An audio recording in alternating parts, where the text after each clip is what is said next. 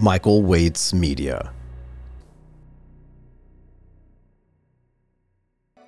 Hi, this is Michael Waits, and welcome back to the Wolfcast. Today we are joined by Dr. Renu and Joseph, the founder and CEO at Luminant Analytics. I really do love the name of that company. Renu, thank you so much for coming on the show. How are you doing today? Thank you very much for having me on the show, Michael. I am doing excellent. The last time you and I talked, I think you were traveling. Is that true? Yes. Where were you? I was in India, Nice. where I am originally from. Got it. And I came back last Saturday to Basel, Switzerland, where I've been for the past 8 years. Oh, wow. That's a long time. Let's get a little bit more of your background for some context before we move into the main part of our discussion. Sure. My background is I am an economist or a data scientist. So the funny thing is, I knew when at age 14 what I wanted to be. I wanted to be an economist. Okay, wait a second. Before we go any further, how did you know, though? Was there some sort of environmental thing around you? Like, was your mom an economist or your dad was a data scientist? You know what I mean? No, my dad is a banker, and my mother is a professor in English, and so Nice. education was very important in my family. Nice. And when I was maybe 12 or 13, I was thinking about what I want to do, and I loved history, and I wanted to be an archaeologist. And then I was running through my list of things, and I was like, well, I have to be in dusty places, and I love it, but there might not be enough money. And then I stumbled into econ. I'm like, oh, this is brilliant. No dust. This is no dust. This is both a soft but an actual science, because it deals with things that make people's lives better or worse. That's money. Sure. And so I wanted to be an economist, and I kind of just kept my focus.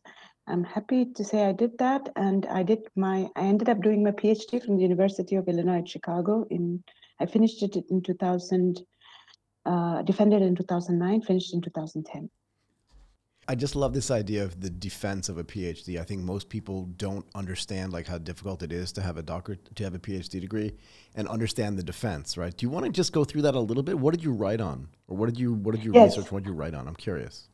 Yes. So my professor was, as a bit of background, my professor was, his name is Dr. Frank Chalupka. Okay. He is, for those who understand smoking in the US, there's a whole movement which prohibited smoking. Right.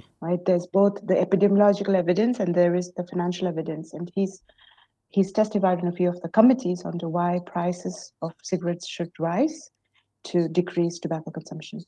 And so there was a lot of work done in the US about the relationship between prices and cigarette smoking, but there was less of that evidence in India or in Southeast Asia. And so when my master's focus was development economics, because I had an interest in how policy can change human behavior, especially in poorer countries. And so when I went to UIC, I found this great synergy between him and what I wanted to do.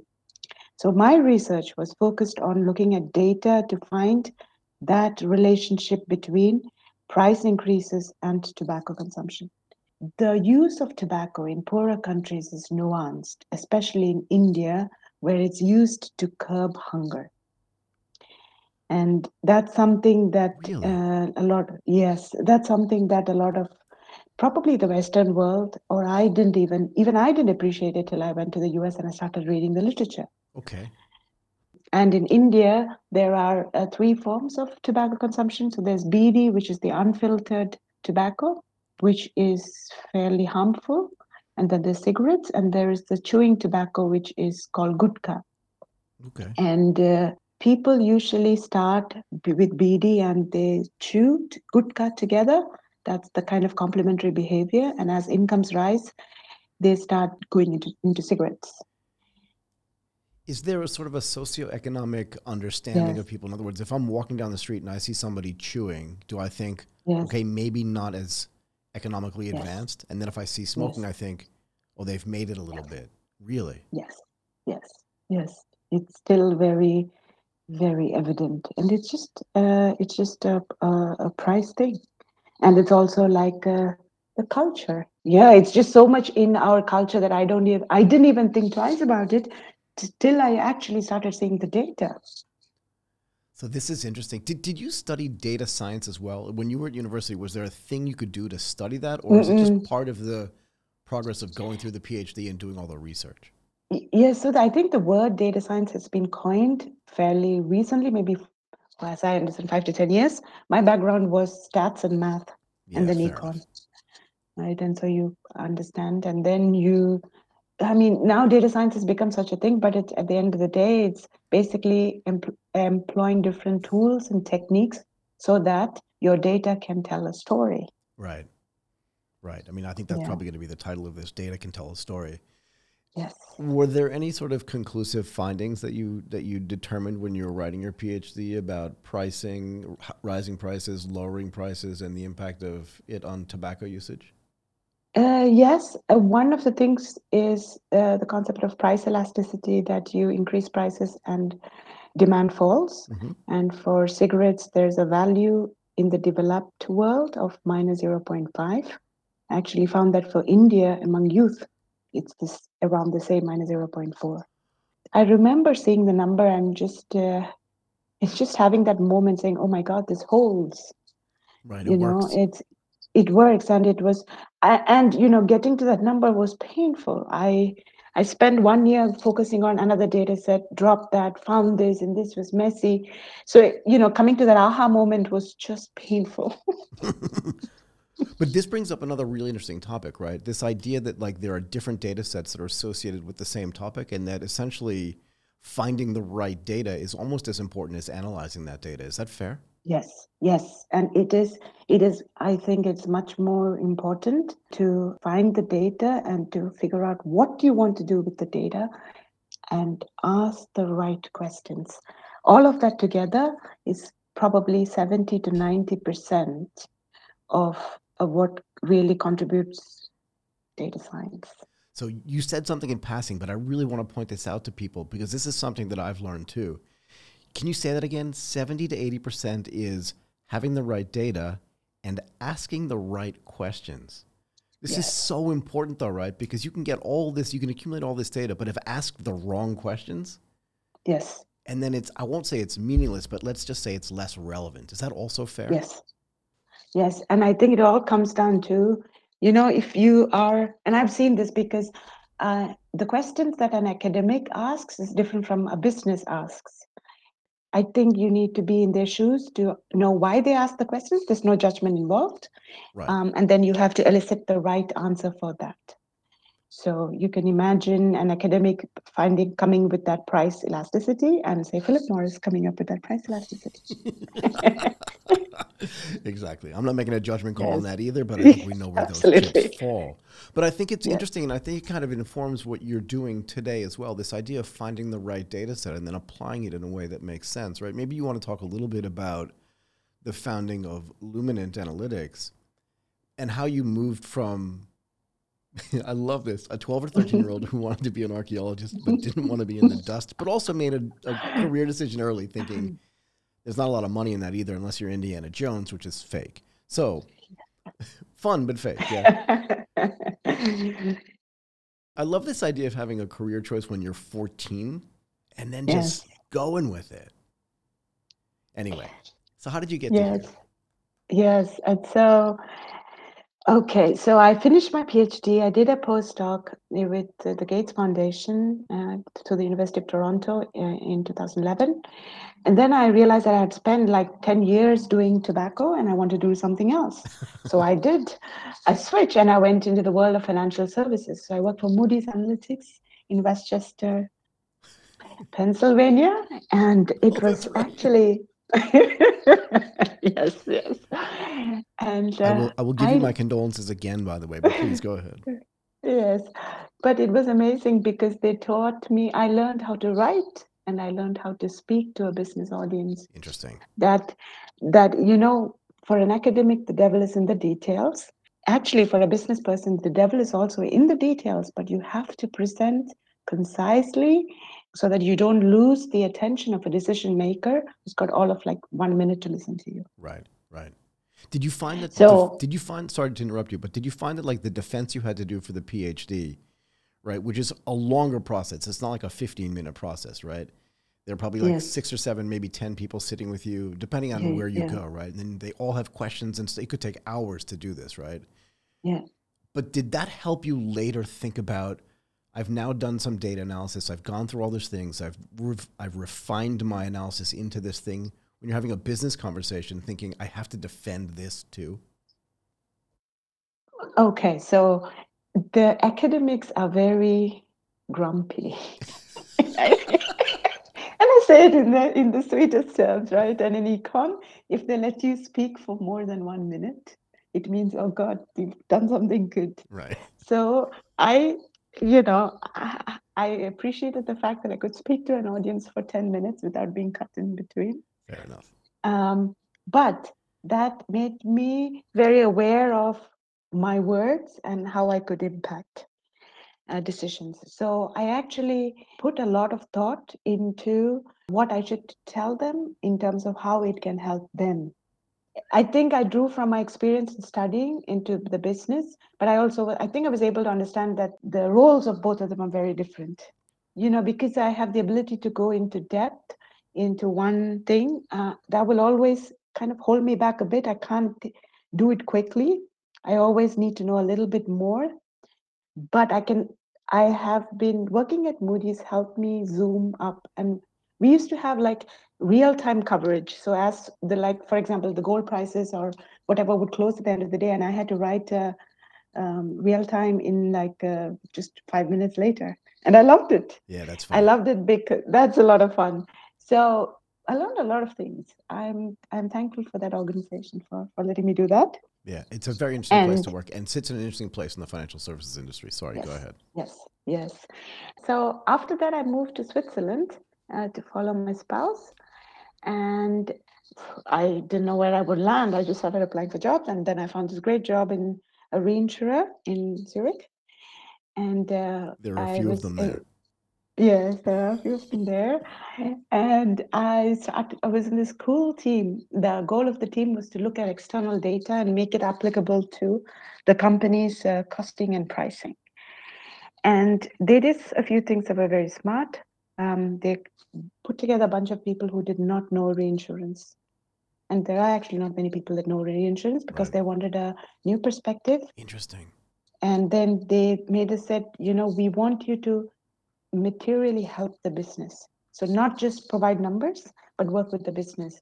So in my 3.5 years, I spoke to everyone, claims, underwriting, pricing, client services, data science, IT, and I had access to the C-suites because of the role I was in. So I understood how senior management took the decisions or not take the decisions.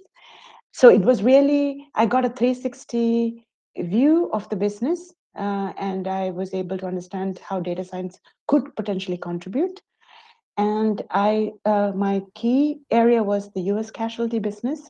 And so I worked on the topic of commercial auto, which is close to a $50 billion business in the US. We were tasked with finding out why that line was doing very badly because it was at the beginning of the losses, and that line is continuing to underperform for over a decade. And I still being part of that industry, and I love it. I still don't understand why decisions can't be made, especially on the data side. And so I noticed that there a big gap. So if you have to compare personal auto is your cars, clearly. There is a lot of, they are up to date on using new data sets, new techniques, even though in the US it's highly regulated. Commercial auto is a bit behind in terms of their use of data and their pricing algorithms and the factors that they use for just different reasons. And so I saw the opportunity to actually challenge the pricing that's in place by using external data. So this reinsurance company, clearly, based on what you said, was very progressive, right? Because Yes. there's a bias towards using internal data, the data that I have, the data that I can control, the data that I've always used. Can you just go back a little bit and just what prompted them to use external data? Because it seems very progressive to me from a reinsurer's perspective. I think there were two things. One is the company was super progressive and very intellectual, so Mm-hmm. that's the ethos of the company. And the second is, contrary to what people think, reinsurers do not have a lot of data. They get only the cut of the data that the insurers want to share with them. So they had to, by necessity, they had to go external and just accumulate a ton of other Yes, data. Very interesting. Go ahead. yes. And so they were like, some of the risks that they write, they just didn't, they could do with better data. It was just simple. It was necessity. And so they said, well, then go look at what else is out there. Right. And so, I mean, for me, who love data and I love the exploration, this was perfect. Right. I could go look at, talk to people, pick up a phone and talk to people. It was great. I understood how, I had a few ideas on how it could be done better. And so when I launched Luminant, I wanted to launch it first for insurers. What I'm doing, I think it's a great reinsurance friend as well, but I wanted it for the insurance industry because I wanted to help the insurers first. Did you find when you looked at that external data that you could write new pricing models that could then take away the losses that had been going on in the commercial vehicle business? Do you know what I mean? Like, did it change things? And did it definitely change the pricing? Yeah. Yes, so I think that once a book or business has been written at a certain price, it becomes Sure. really hard to justify the price. So then the question is, what do you do with that? Do you eventually let it, you know, expire? Expire. Yeah. Yeah, that could be one. But then it doesn't mean that every risk in that segment you can't write. You use that data to look for profitable segments. Right. So that's one thing that I wanted to do with the data. The second thing is transparency. You know, underwriters usually come to the truck drivers in this case saying, well, we just want to increase prices, and there is no reason. And so because I was using external data, I wanted to show that these are the trends that we see in the macroeconomic environment on the roads, on the accidents, that is leading us, the insurer, to increase the price. They may still not choose to renew with an insurer who's increased the price, but 1 year later, if Luminant does what it's supposed to do, they're going to come back and take the price. Right, because that's going to be the price. There's a predictive Yes, mechanism going on here as well. Yes. yes, yes, yes. So interesting. Can I ask you this though? So you're dealing with a reinsurer, but now as Luminant, do you deal just with reinsurers or with insurers as well? And because I want to make that distinction too, because they're very different businesses, yeah? And Yes. do the insurers have more internal data than the reinsurers? And if they do you combine then? Is there power in combining the internal data with the external data to also adjust pricing mechanisms in different business lines? Okay, so to answer the first question, I want to first access the insurers because as a startup, I want to focus. Right. But I do see such a strong play from the reinsurance angle, which is Okay. basically saying someone who uses Luminant is a signal to the reinsurer. Go ahead. What does that mean though? It means that you are using data and techniques that help assess and price risks better. So as a reinsurer who provides coverage, that's a tick mark. Got it. I understand. I understand. It's a signal to That them that one. like, Exactly. yeah, okay. Go ahead. Go Yes. ahead. The second one is absolutely, I think you can blend internal and external data and to make better decisions. That's my understanding. And insurers do have a lot of internal data. But I think at this point, the industry has to accept two things. One, data in insurers are siloed to heaven and back. I mean, I and I am not, this is not it really is not a value judgment. It's the way it is. This is how they are built, at least in Europe and the US. I think India, I'm finding out, is different. And so how much ever you want to use it's so hard to break that silos. So for that reason, the use of internal data is not as optimum as it should be. Okay. Second, yes, external data, most big companies have data science teams, and this is their territory, right? I, as a data vendor and a model vendor, I'm encroaching into sacred territory, and they just need to. I think there needs to be an acceptance that when a vendor comes in saying this is what we do, that vendor has economies of scale on that area. Right. So this was the other question I was going to ask you. Yes. The siloing I completely understand, right? Because you have these sort of legacy systems that were set up. So if you have line A of business, they gathered their own data. If you had line B of business, they gathered their own data. And because of the way the systems were set up before, it wasn't like they were cloud native, API first, and had built-in communication tools between all that data to do it. You could do that today, which maybe is why India, which started later, is probably better at this than it is in the West, meaning in Europe and in the United States, but probably not perfect. But the implication of those silos is actually pretty strong. But the second question I want to ask you is, how interesting have you found this sales cycle, right? Where when you were sitting inside of a reinsurer and they said, go external, get some data, bring it back to us, and let's have an intellectual conversation about how this is going to fix what we're doing. That was your mandate. So that was relatively, I'm putting in quotes, easy. But as an external vendor coming in and going, I think I have a better way. Like, what is that process like? That process is very painful. I'm sorry. But it's interesting No, as no. well, isn't it? Sorry, go Yes. ahead. Oh God, it's fantastic. I mean, I say it's painful because you see how, you see the organizations within an insurer that you are touching and that you are challenging, right? And Right. as a entrepreneur and as someone who really cares about efficiency, I believe several processes have to be automated, and it has to be done. Otherwise, this industry will struggle. So I am pretty relentless about talking about what we do and how we can make an impact, even though it may rub a lot of wrong people the wrong way, right? But it's long. It's because you need to have your champions in each organization that believe in you, will vouch for you. It is complete stakeholder management, and it's timing. Yeah, it really is timing. Do you remember? So I don't believe in epiphany in any way, shape, or form. Not in. And you mentioned earlier when you were talking about all this work you were doing on your PhD, when you finally understood, and this is why I know it's not an epiphany, because it wasn't like one day you woke up and said, I got it. It was work and work and failure and work and read data sets and asking more questions. And then you're like, now I see this thing. When you get that on the sales side, right? When you finally convince somebody in an external, right, in a potential client, they're like, oh, I see this now.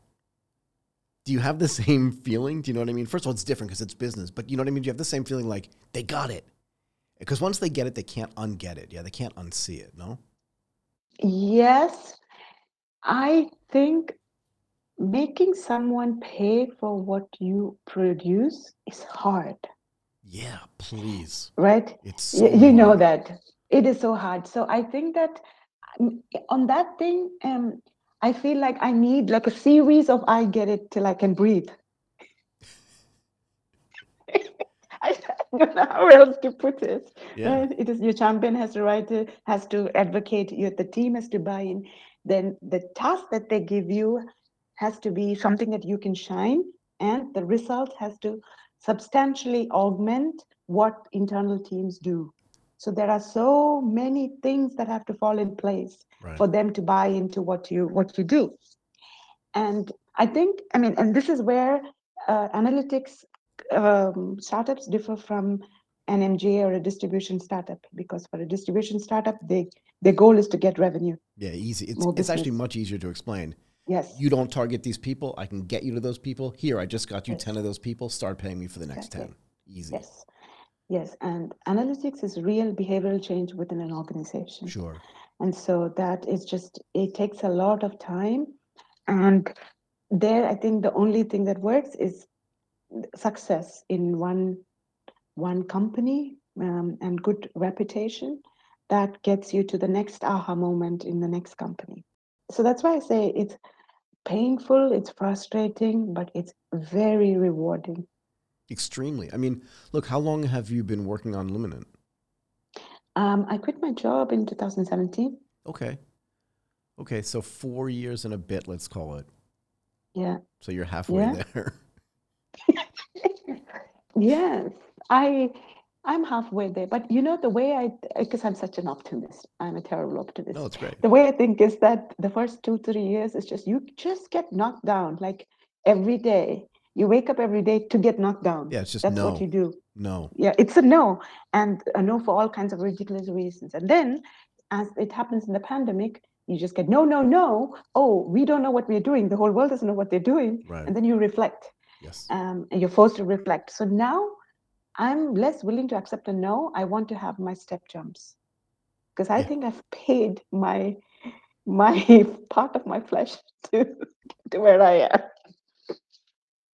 But you make a really good point, and I think this is true for most startups in that they don't go like this, right? Yes, It's not up and to the right. It's sideways, which feels yes, like forever, and then you get a step yes, change. yes, And then you almost, unless you do something badly, which you won't do, you almost never go back down. But you don't go up yet. You just go sideways again. You're like, oh, sideways yes, again? Why am I doing this?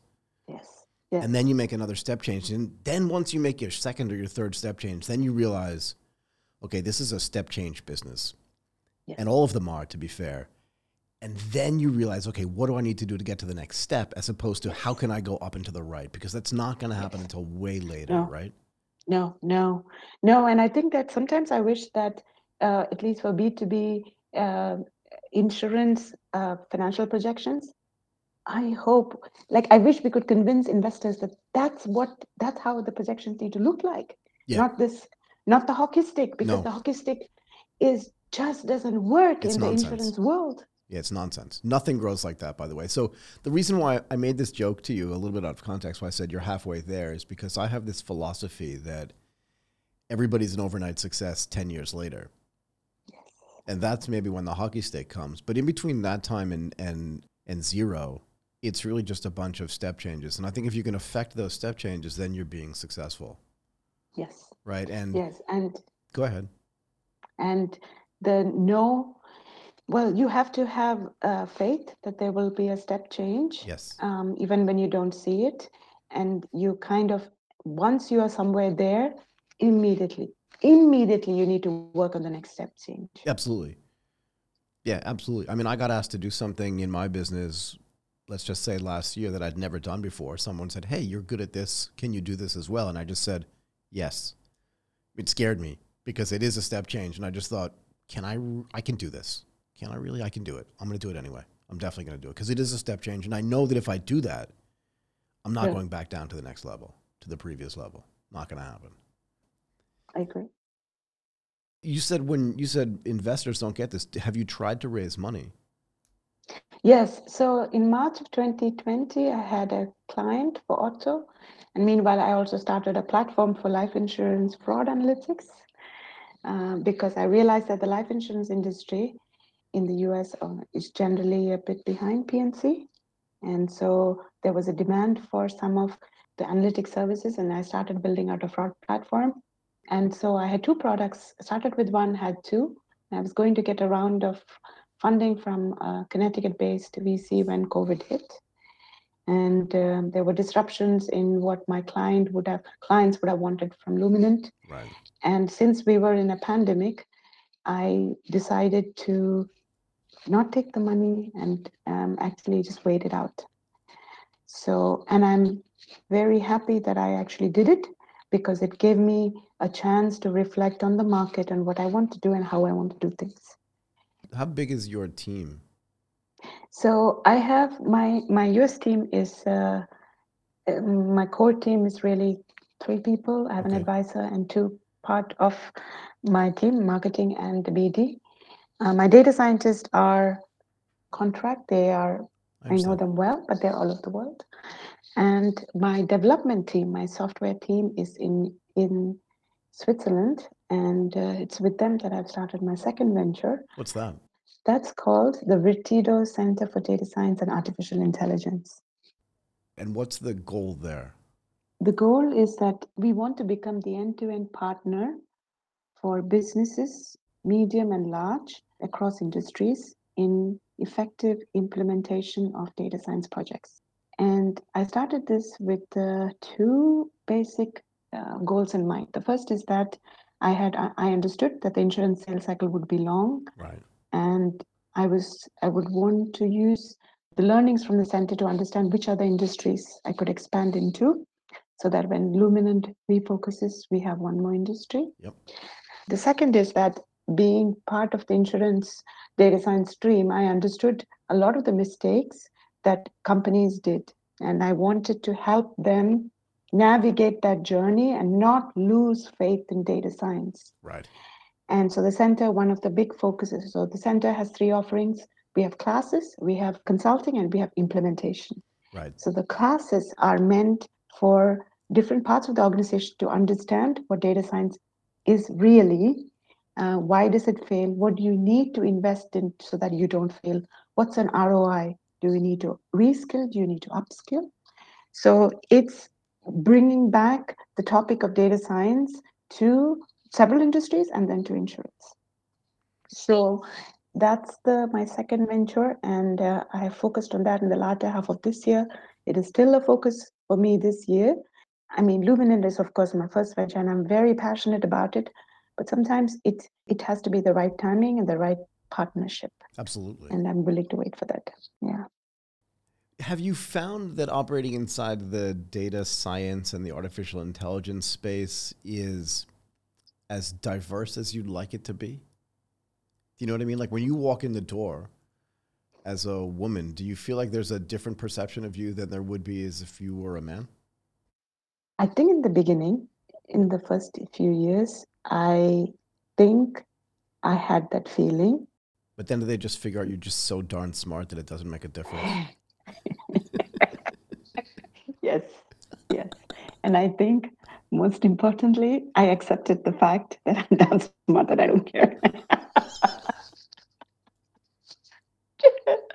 It's I want to think it's my world as it is the world of a 42-year-old white male. Yeah. And I think we probably there's a lot of like a generational influence on insurance. It's still older mindset. Sometimes it's not a bad thing. It's just the way it is. The industry takes a lot of time to change. Understood. So we have the newbies trying to change things, and I think it is tougher when it's a woman. But I think that being a startup is just tough. It's just hard all the way around, right? It is. It just is. Yes. When you look at the insurance landscape, right? So there are a few parts here, a bunch of moving parts, right? So you have the reinsurers, you have the insurers, you have the MGAs, but then you have this whole slew of global insurtechs as well. Are they also potential clients of yours? Do you know what I mean? Where you can go to them and say, "Hey, I've already done some work on the pricing side. Maybe you should consider this too." Absolutely. And I think that when you have an MGA, let's say in the commercial auto space, that tries to write new policies, they usually take the established pricing forms and they work off that. Right. That's industry standard. That's what's done. But at one point, they know, and I know that they can actually use their own data. And that's one of the things Luminant wants to help them, which is not just sell the product to them, but also even conceptually make them think about what they need to do to be set up. So my kind of vision for this is that perhaps the change agent in the industry is not the billion-dollar carrier, but it's probably the $100 million insurtech. Right.